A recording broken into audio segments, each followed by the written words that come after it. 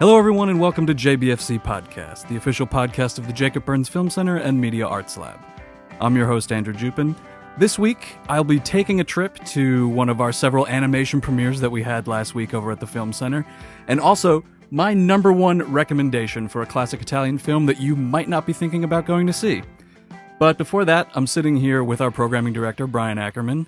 Brian, thanks for coming on. Oh, great to be here. So I just wanted to talk about JBFC at 10, this gigantic year-long celebration that we're sort of in the middle of right now. We just had our official birthday this past Tuesday, the 21st, 10 years in business.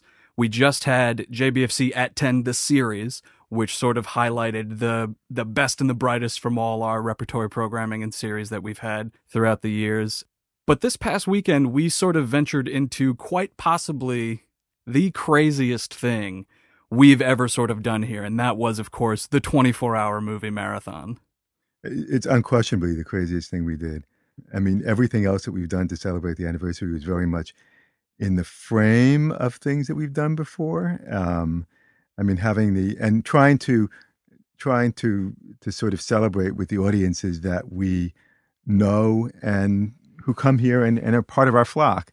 And this was a way of reaching out to an audience that's part of our flock that is really its essential, most concentrated cinephile audience. And Chris Funderburg came up with this great idea, which it wasn't apparent that it was a great idea until we actually were doing it. It literally wasn't apparent that it was a good idea until we were in the middle of it, because it was so much off the path of what we do.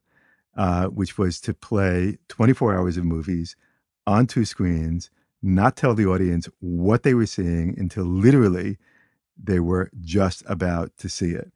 And also to play films that we had never, ever played before at the JBFC. Right. I think that was a big hook of it for at least me on the staff side of it, going into this going, oh my goodness, there's all these things that I'm going to get to see, in-house that we've never played before, stuff that is either brand new or impossible to find on home video or things like that. And I think in a lot of ways, you're right. It really didn't sink in until, the wee hours of Saturday morning. I was sitting there at, 2 a.m. in Theater 1, watching For All Mankind in a gorgeous digital restoration, just on the big screen. And I thought, this is actually happening. We were both there, from the very beginning. The vibe in the theater was electrifying. And it was sort of like, you realize, we sort of created this perfect storm for ourselves, either a perfect storm of complete insane chaos or this perfect storm of celebration and cinematic merriment. It was either going to go one of two ways. Exactly. And it truly was not clear.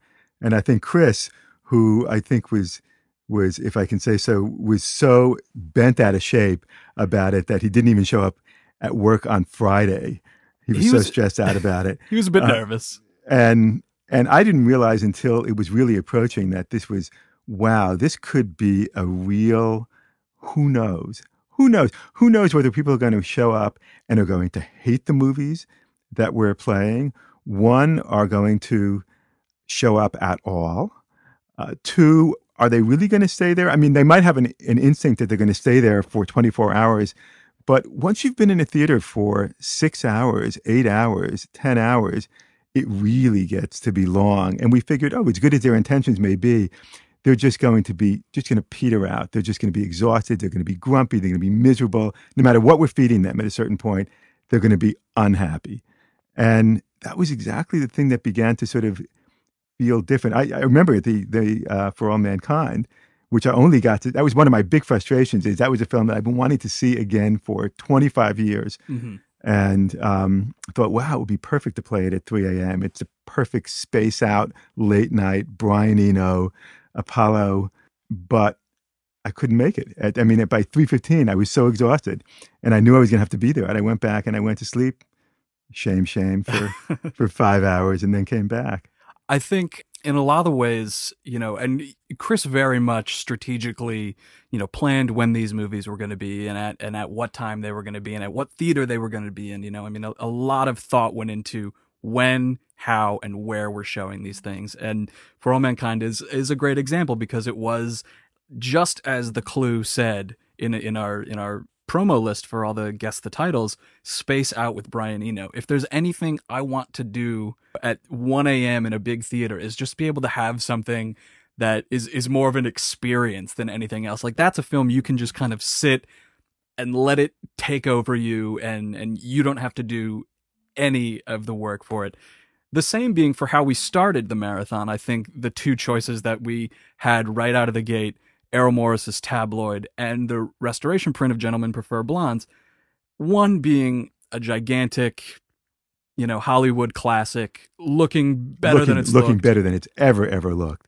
You know, Spectacular looking print. I chose to sit in Tabloid, which is, it's still an insanely entertaining movie. I mean, Errol Morris is the king of documentary in a lot of people's eyes, mine included. I mean, I eat his stuff up. But Tabloid ended before Gentlemen Prefer Blondes did, and I ducked into the theater and saw how gorgeous that print looked, and I was kicking myself. I was saying, I will have another opportunity to see Tabloid at any point when it opens, but I chose to sit through the preview, instead. But that was the kind of, like, not life and death, but really hard decisions you had to make with a lot of this stuff. And I think in a lot of ways, folks that were here for it were just, I think going into it, folks were obviously a little apprehensive and sort of, to a degree, upset that they didn't know what was going on. But you could see, as they were sort of faced with these decisions, that they started to feel the fun of that too.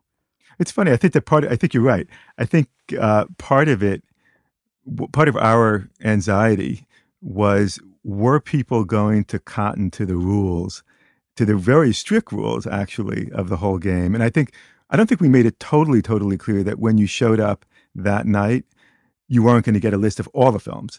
And I bet that there were people who expected that and probably were disappointed that they weren't finally told, but were actually going to be fed very slowly what the films were and given a choice after each slot.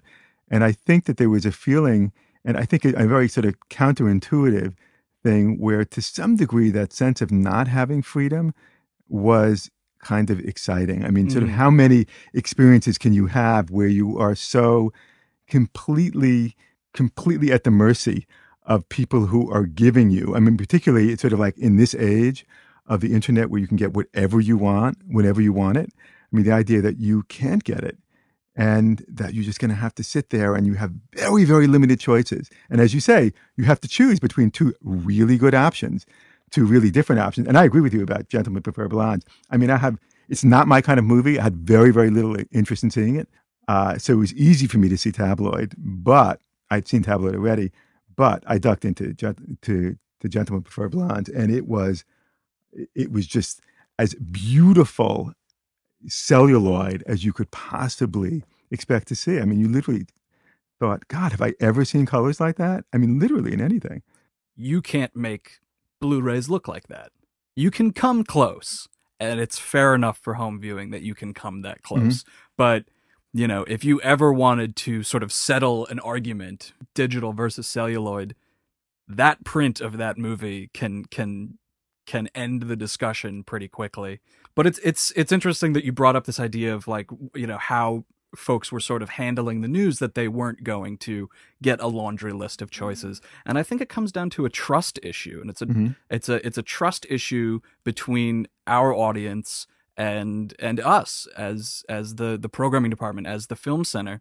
A lot of people I saw there were our regular hardcore super cinephiles. True. And I think, we've sort of garnered a little bit of a reputation as, you may not love everything that comes through our doors, but a lot of the time, if not most of the time, it is well-intentioned, and a lot of the time we know that it's going to speak to an audience on some degree. So, it was fun to see people in the lobby with their little scorecards reading the clues over, and they were guessing to themselves out loud and sort of conversing with other people online while they were waiting for the theater to open. Oh, I think that this is going to be this movie, and oh, I know for sure that that's this is a line from this movie. Or a lot of them were sort of on the money, which was nice. And then it was also sort of fun to hear a lot of people guessing one movie for a particular clue, and then me having the knowledge, saying to myself in my head, it's actually not that movie, buddy, but it's actually a much better movie. So, you think it's going to be this one thing, but get ready. And it was, Chris had always said he wanted it to feel like a party environment. We keep going back to the For All Mankind screening, but I think that sort of exemplified that, because the amount of people that were just sort of still just so incredibly excited to be there at that late hour when the lights came up on that movie. Chris came out, he said what the other choices were going to be, and then he said, here's a music video that I found when I was watching MTV South America, and just put on this crazy pop video that he had just randomly discovered, and the place went crazy, and we're laughing, and some folks were dancing in the theater and everything, and it was just a wild, wacky video. But it was just this, that's when I sort of knew the tide may sort of ebb and flow as far as the energy level goes, but these people are sort of capable of continuing, this sort of celebratory atmosphere that was present at 10:30 when we were letting the people in the theater. It's present now at 3 o'clock in the morning. And it's going to be present at 9 o'clock when we present the last series of films. It's interesting. I think that the people they didn't have the kind of, arms folded, show me attitude that we were a little bit fearful of, but it was very much this kind of wind at your back. People just really just totally with it from the get go, totally had the idea that it was a party right up front. And, I mean, the video that you're talking about must have been at what? That's almost 5 a.m. Yeah, like 4:55, 5 o'clock almost. So you're talking about people dancing in the theater at almost 5 a.m. in the morning. I was not one of those people. When the lights came up, I said, this video looks entertaining, but I'd rather go upstairs, grab my keys, and go sleep in my car for a little while.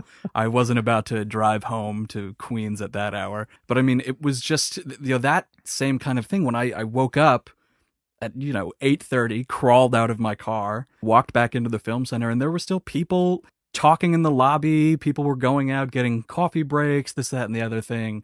And I was stunned. I said, my God, I can't believe these people are still here. I mean, it was sort of shocking at that point, but people were still super excited that they were going to see the Blade Runner definitive cut at 7 o'clock in the morning. I mean, one of the things that I think that you're pointing up, which I think is really sort of like what I think we've been successful at in the film center, but taken to a really concentrated degree, is that at the marathon, people would turn to complete strangers and have very open, long conversations.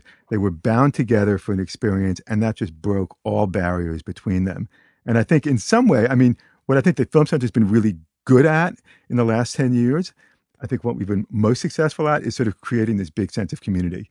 And this was a sense of community that was suddenly forced together very, very quickly, very, very concentrated, and people, exchanging views about what they thought was coming up, as you were saying, what they had just watched, what they had watched in the other screen, what we missed, what might have happened, interpretations of films that they had seen. It was just really, really kind of loose, casual, like people knew each other for a long time.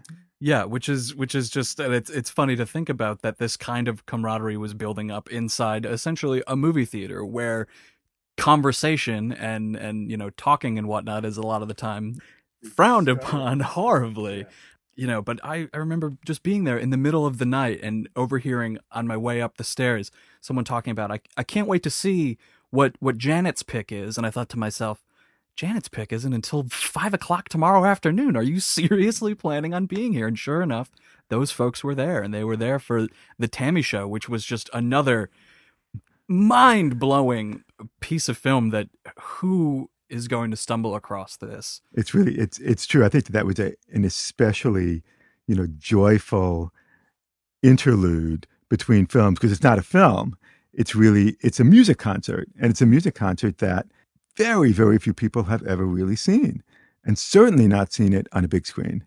And I think everybody was shocked. It's something where it's great all the way through, and then it's something that goes from great to being just out of the cosmos when James Brown comes on. And that's sort of this crazy moment. It's like, 12 minutes of the best performance footage ever made, maybe. I mean, it's just absolutely insane. And I was saying to someone in the audience that to me, that footage of James Brown was akin to the footage of Janis Joplin in Festival Express, where you suddenly, for us of a certain generation who always knew her, but knew her with this giant reputation, but never really experienced her in that way, you suddenly went, oh, that's why she's so sensational. And that was the same thing with the Tammy Show, where you say, well, you knew James Brown, but suddenly you realize, oh, that's why he's a giant. And it was, and everybody had that experience. Yeah, I think someone from my generation who we sort of know James Brown as, yes, a great musician, but by the time you're conscious of James Brown's kind of music and who he was and everything, he had definitely sort of passed that heyday. And I think in a lot of ways I had that exact same experience watching this, going, "Oh, that's why.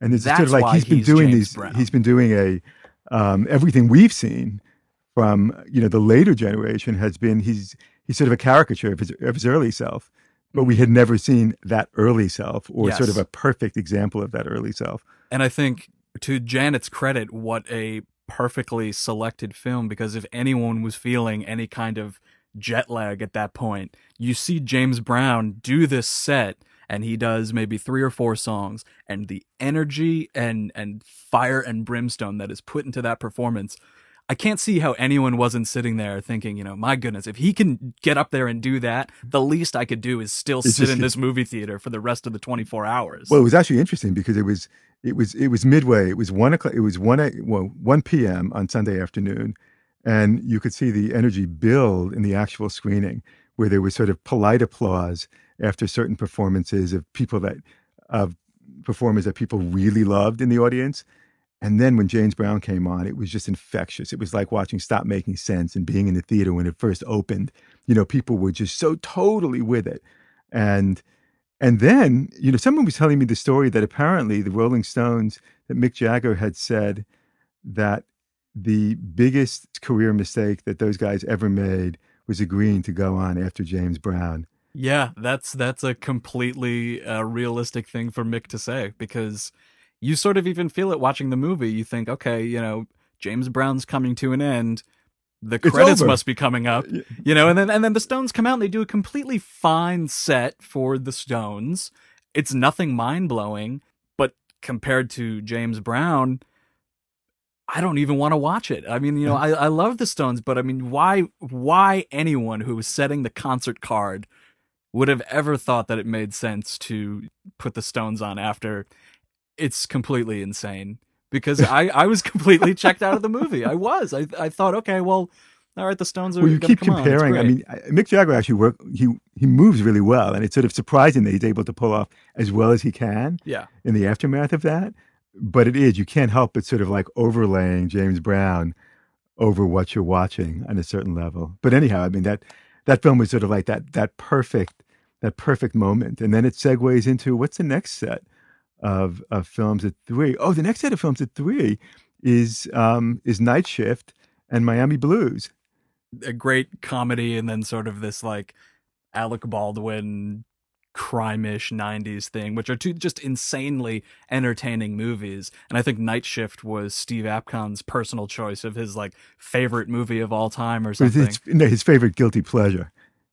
It's a great movie, and I would say it's not even a guilty pleasure to say that you love that movie, because it's just completely screwball entertainment. But yeah, just another great way to just kind of keep the ball sort of moving. And I think that that's just, again, is another great point about Chris's strategic planning of where we're going to put these movies and how we're sort of How we're going to gonna mix it go up in a out. way which is going to keep people guessing, but and not being disappointed. Yeah.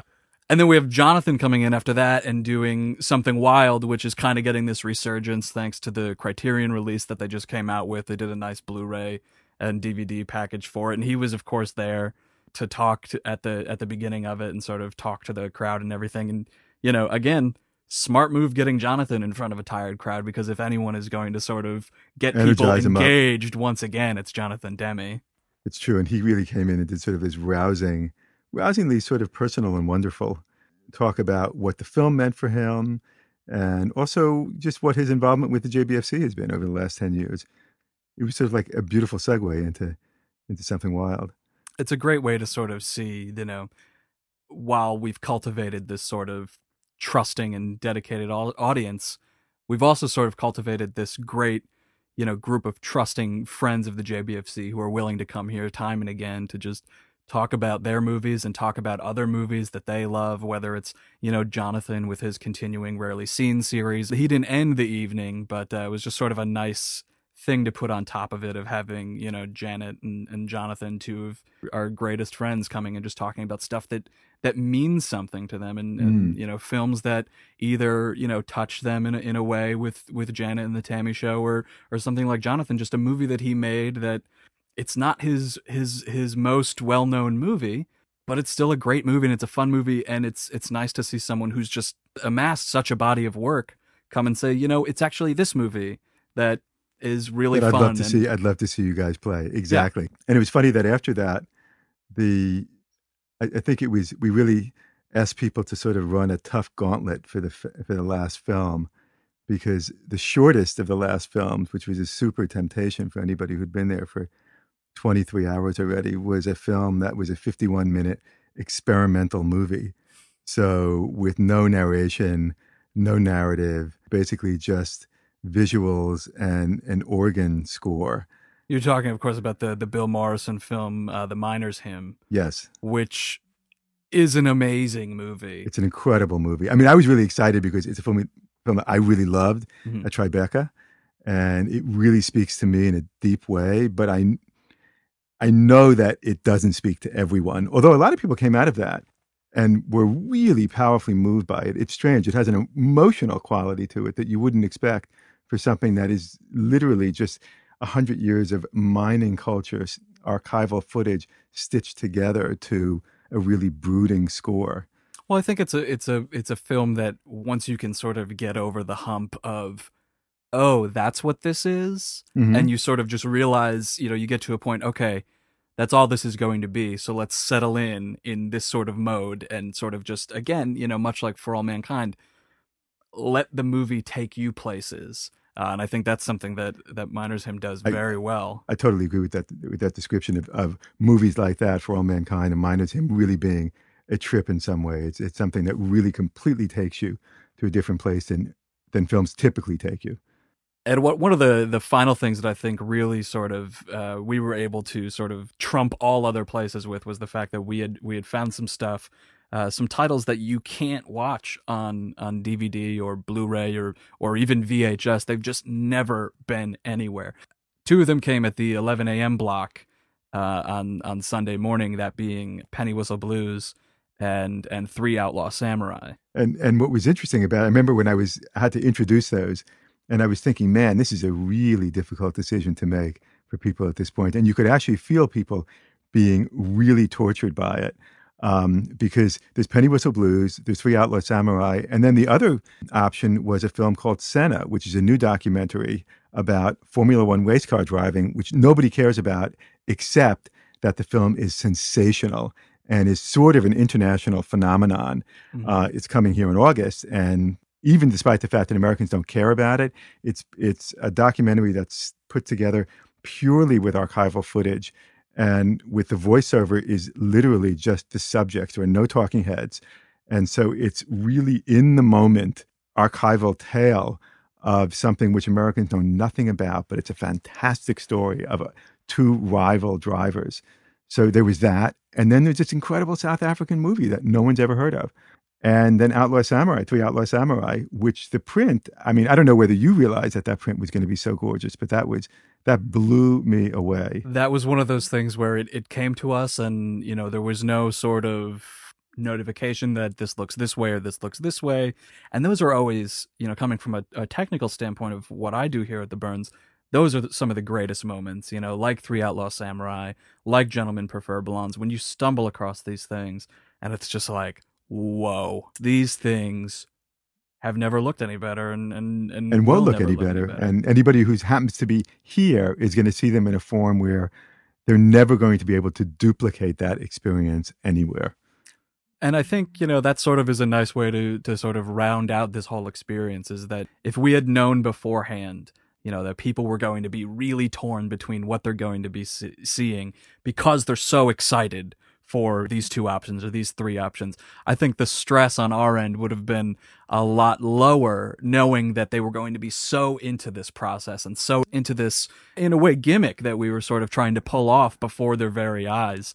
If we had known that people were just going to dig it so much, it would have been a lot easier on our end. It's really true. It's really true. I mean, it wasn't until well into it that we realized that people were not annoyed. We were expecting that they were going to be disappointed with both options, as opposed to feeling like, oh, I want to see both of those, or I want to see all three of those.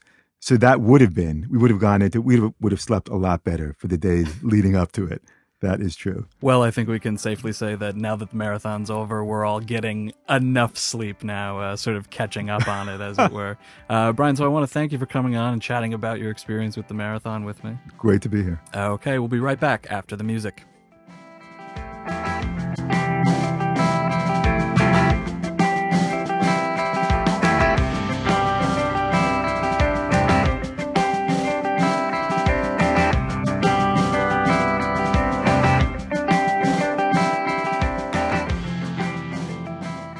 If you were at the Film Center at all last week, you may have seen the red carpet rolled out in our lobby.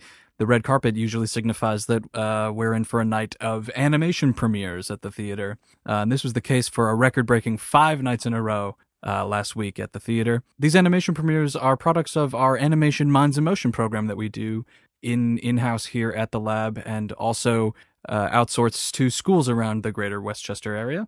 The program is geared towards elementary school students who are tasked with learning the ins and outs of what makes animation work, and then finally coming out the end of the class with a completed 1-ish minute movie.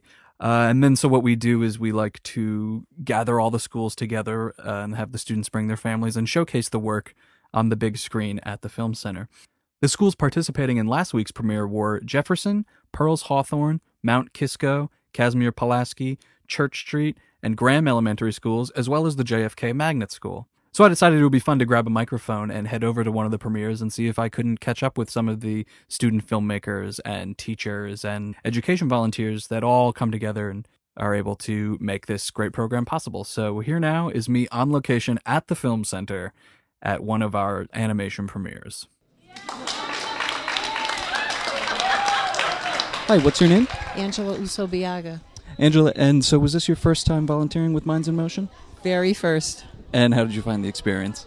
I loved it. In fact, I've been looking forward to this day for weeks to come and actually see what the kids had produced, but it was probably one of the nicest and most profound experiences I've ever had working with kids.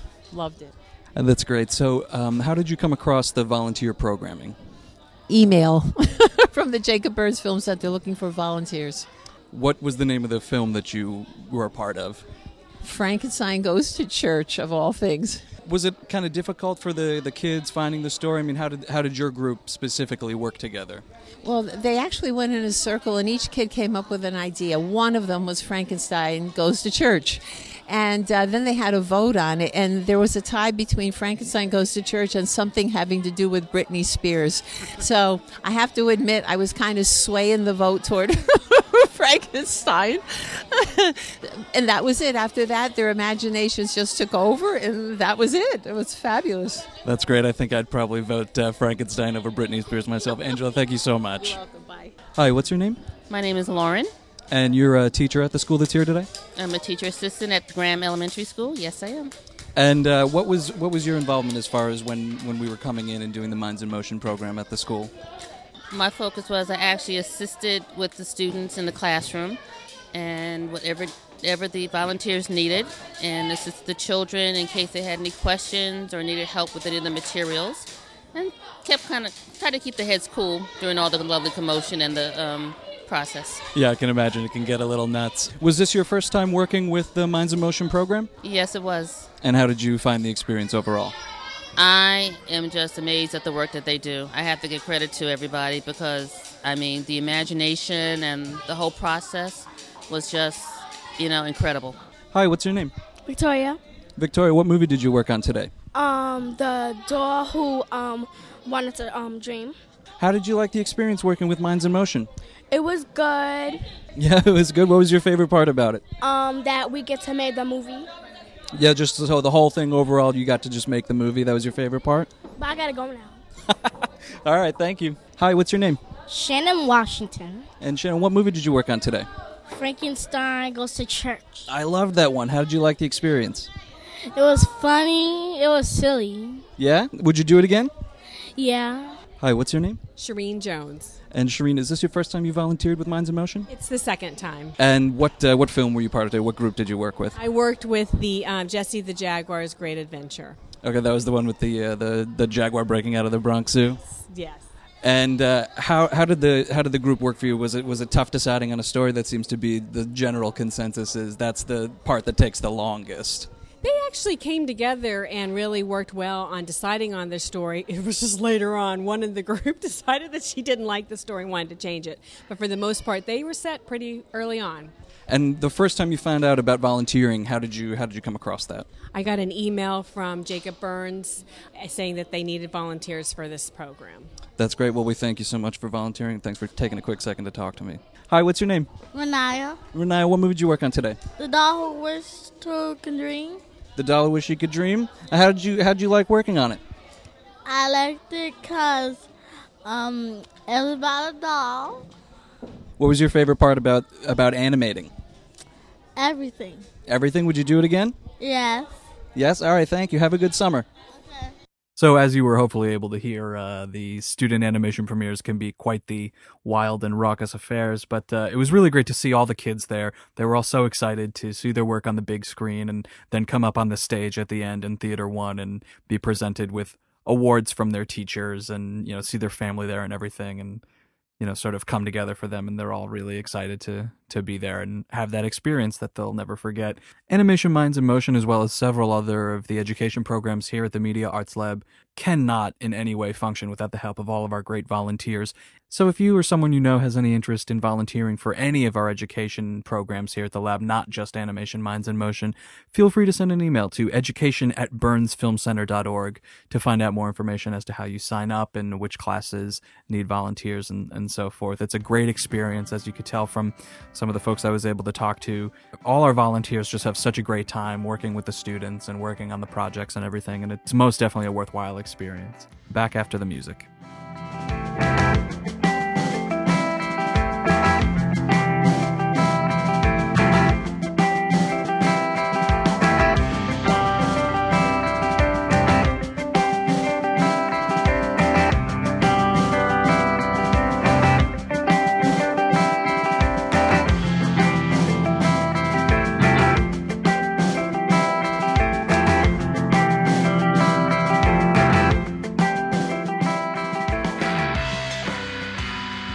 And finally today, as many of you know, we're in the middle of our Classic Italian series, a repertory series we do every year here at the Burns every June. And I just want to make a quick film recommendation for a movie that you may not be going to see. You may not be familiar with the title. I know, a lot of the films we do play in Classic Italian are your La Venturas and your Yesterday, Today, and Tomorrows and your I Vitalones. A lot of films that are well known amongst Italian cinephiles.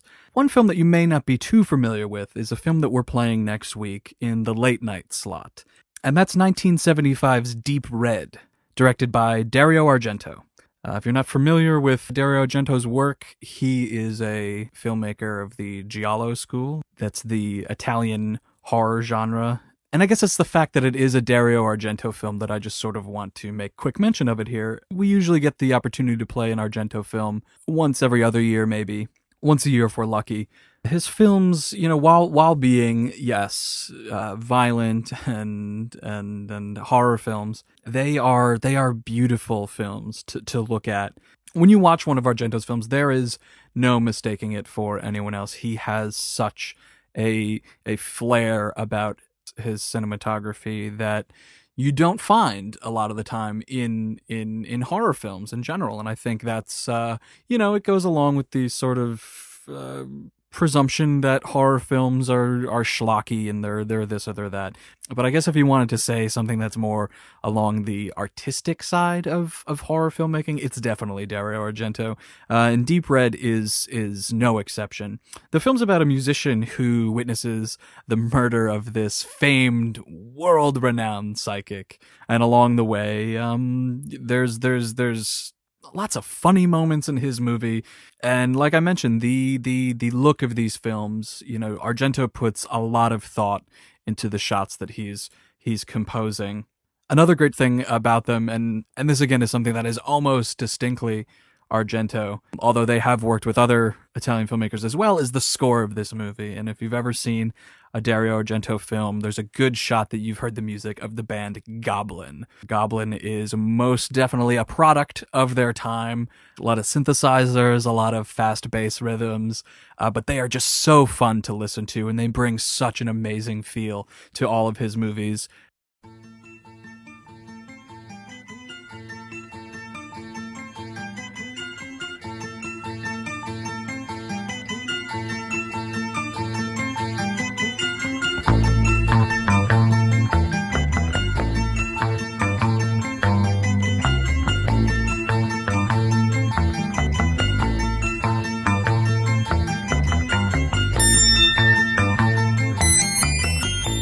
Deep Red was actually the first film Goblin ever worked on. It's really a treat to listen to them. So with the combination of great music, amazing cinematography, and just really interesting and well done stories, Dario Argento is a filmmaker that you're in for a treat about 90% of the time you watch one of his movies, especially the older stuff from the 70s. Deep Red was actually one of his very first features, so it's definitely something I think is completely worth watching. Not to say that other stuff in classic Italian is not, but I feel like this is a movie that, you may sort of skip over it in the calendar, and because they're all late at night too, that might sort of deter you. But I just wanted to sort of put out there that I cannot recommend this movie enough. If you see this movie and you're sort of looking for other recommendations of stuff that he's directed, because he does have a fairly large body of work and it's not all filled with masterpieces, but some other recommendations I just wanted to toss out there. His first feature, The Bird with the Crystal Plumage, which we did play in last year's Classic Italian, if anyone was able to catch that. The Cat O' Nine Tails, Inferno, Opera, and probably his most well-known film, the classic Suspiria. All of these movies are readily available on DVD, and some of them actually have really nice-looking Blu-ray releases from places like Blue Underground, who does a great job with a lot of these restorations. The film is playing next Monday through Thursday, the 27th through the 30th. I cannot recommend it enough. If you're looking for a way to sort of round out what you've seen in classic Italian this year, it's always a safe bet to go with something brought to you by Dario Argento. I want to thank Brian Ackerman, our programming director, for coming on earlier and chatting with me about our mutual experience with the 24-hour movie marathon. For all of you who went to the marathon, thanks so much for sticking it out. I know we had several people who actually did complete all 24 hours, which is an amazing accomplishment. You should definitely pride yourself on that. And again, I hope you enjoyed listening to some of my interview subjects from the Animation Minds in Motion premiere. Again, if you're looking to get involved in Animation Minds in Motion, or you would like to volunteer for any number of our education programs, please feel free to drop an email at education@burnsfilmcenter.org. And like I said, Deep Red, 1975, Dario Argento, playing next Monday through Thursday over at the Film Center, the 27th through the 30th. Definitely check it out if you can. I really, really do think you will not be let down. For any other ticketing information, event information, or education information, please don't hesitate to visit our website, www.burnsfilmcenter.org. And if you have a question for me or a question about the podcast in general, feel free to drop me an email at podcast@burnsfilmcenter.org. So until next time, my name is Andrew Jupin, and this has been JBFC Podcast.